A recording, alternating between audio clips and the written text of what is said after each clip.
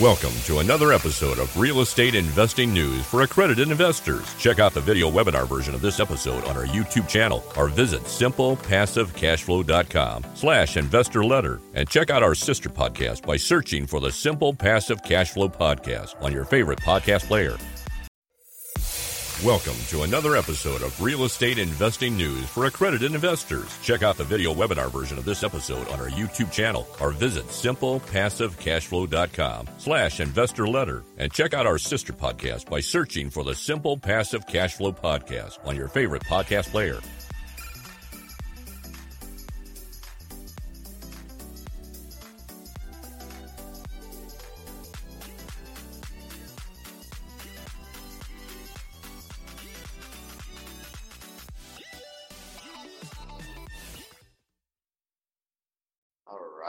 Let's get going here.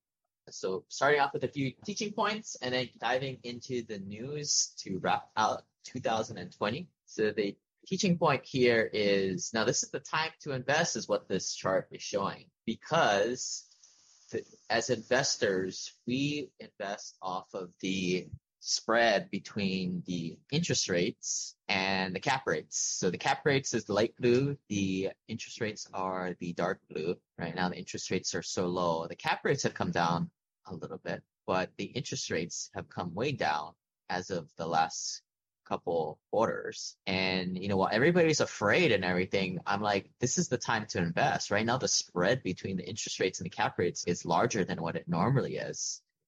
You see this kind of moving up and down. When it's like this, when the spread is smaller, that's when ideally you don't want to be investing. As investors, we make money off of the delta between cap rates and interest rates.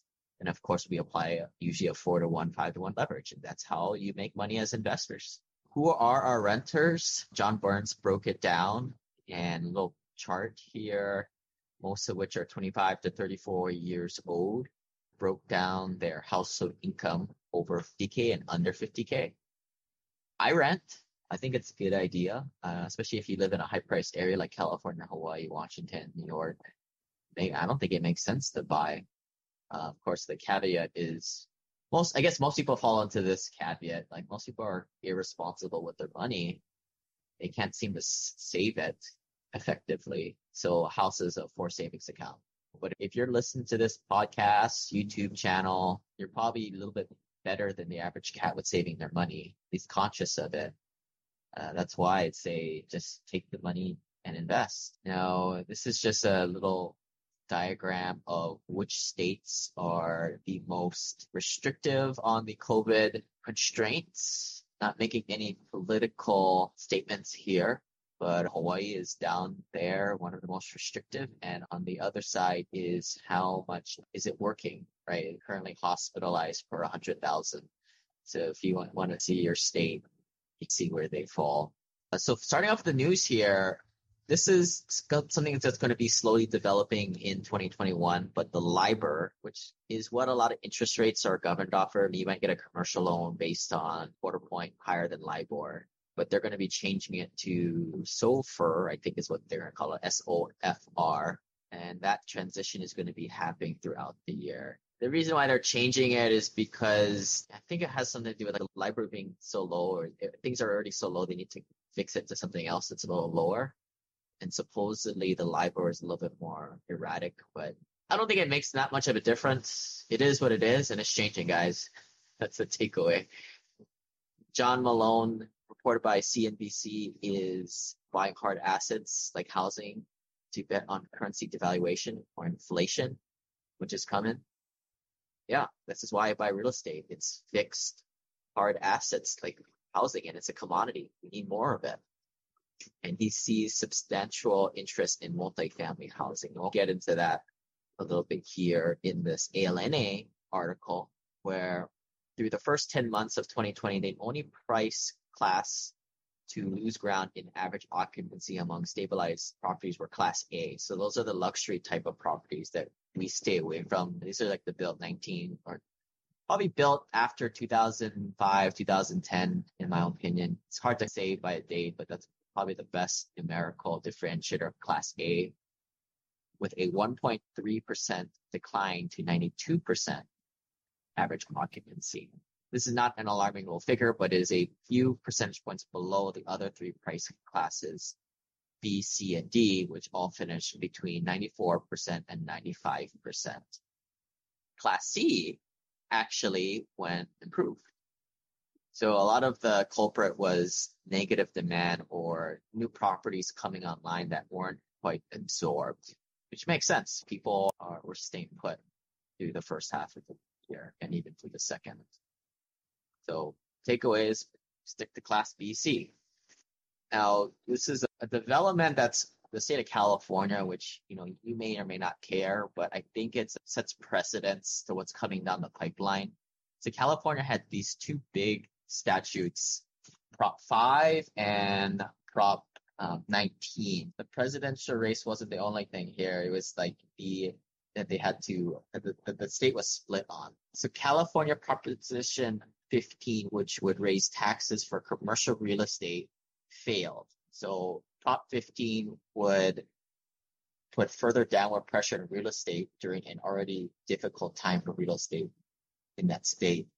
Contrary, though, Prop 19 would allow homeowners 55 and older, disabled, or victims of natural disasters to transfer a portion of their property tax base when they sell their home and buy a new one. And that looks like that will probably be passing at 51%, so very close. Proposition would offset by closing other loopholes. Specifically, it eliminates unfair tax loopholes used by East Coast investors, celebrities, wealthy non-California residents, and trust fund heirs. I think it shows like what's coming down the pipeline in, that you just can't inherit the lower tax basis. A lot of people in California that have inherited houses in their family don't want to sell. And yeah, they're getting killed on taxes, but they might be sitting on a $1 to $5 million estate and a real estate, and they just don't want to give up that good tax. So Prop 19 kind of gives up that incentive in a way. Many things, it takes a while for the Californians to go through it, and then think of like marijuana, right? So the rest of the country gets impacted by this, or we see it in our backyard, but it's coming down the pipeline. The Starwood REIT buys $645 million of affordable housing. They are getting into the affordable housing workforce space. Nothing to get too alarmed, but I watch what the big guys are doing, like the Blackstones, and I follow them closely. So 950 units in Jacksonville, Florida, and 28 communities with a total of 3,600 units, primarily in Virginia and North Carolina. And they're buying this stuff because it's stable. Occupancy and rents didn't change too much, of all things, to a pandemic. John Burns came up with this chart, U.S. single-family rent index. So they modeled, you can see the recession periods, where it went to in 2007, 8, 9 in the trough. It's peaked, but demand is still very strong for single-family home rents based on this chart. Again, if you guys are checking this out on the YouTube or on the podcast channel, you can check it on the YouTube, get all the nice graphs and graphics.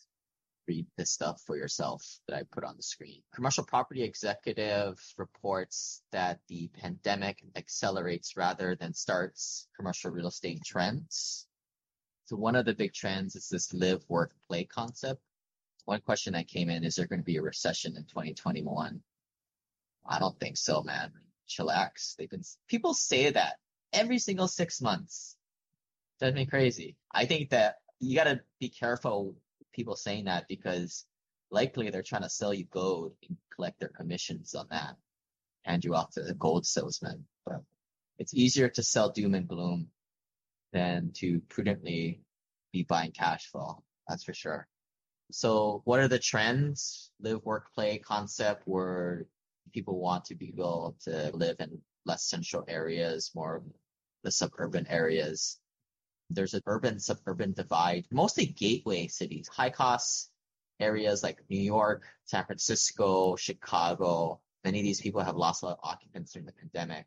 The evolution of cities, so the inner ring suburbs have also grown, better by the desire for people to work and live in places with city-like features, but not in the urban core district, maybe like 20, 40 minutes outside of the downtown area.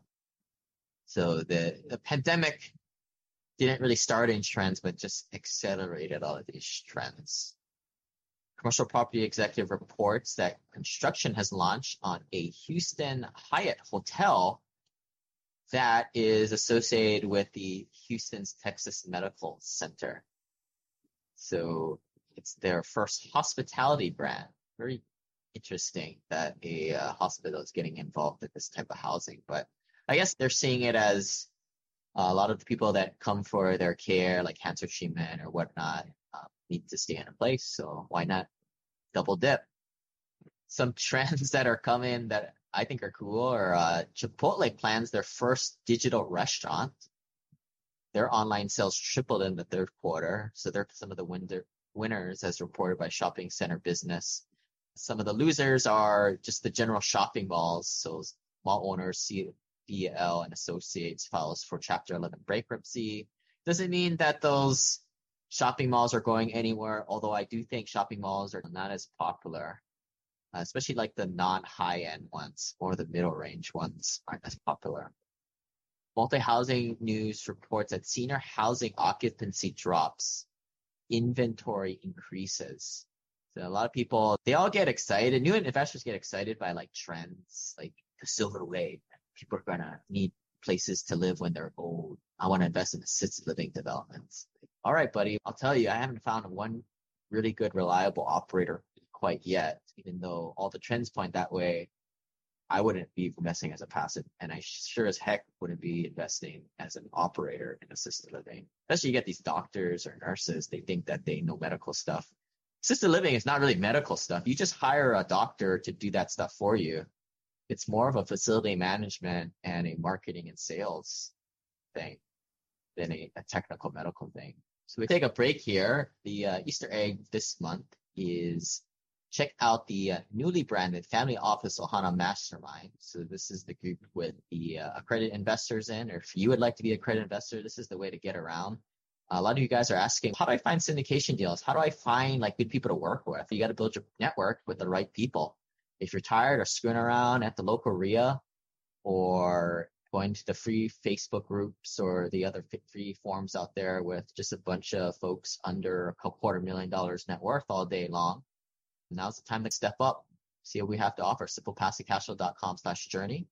And we are about ending our first incubator group, which is a little mini group coaching group where we help people get their first remote investment. That one should be wrapping up this next couple months, and we'll be looking to do another one early in 2021. So if you guys are interested in that, please let me know.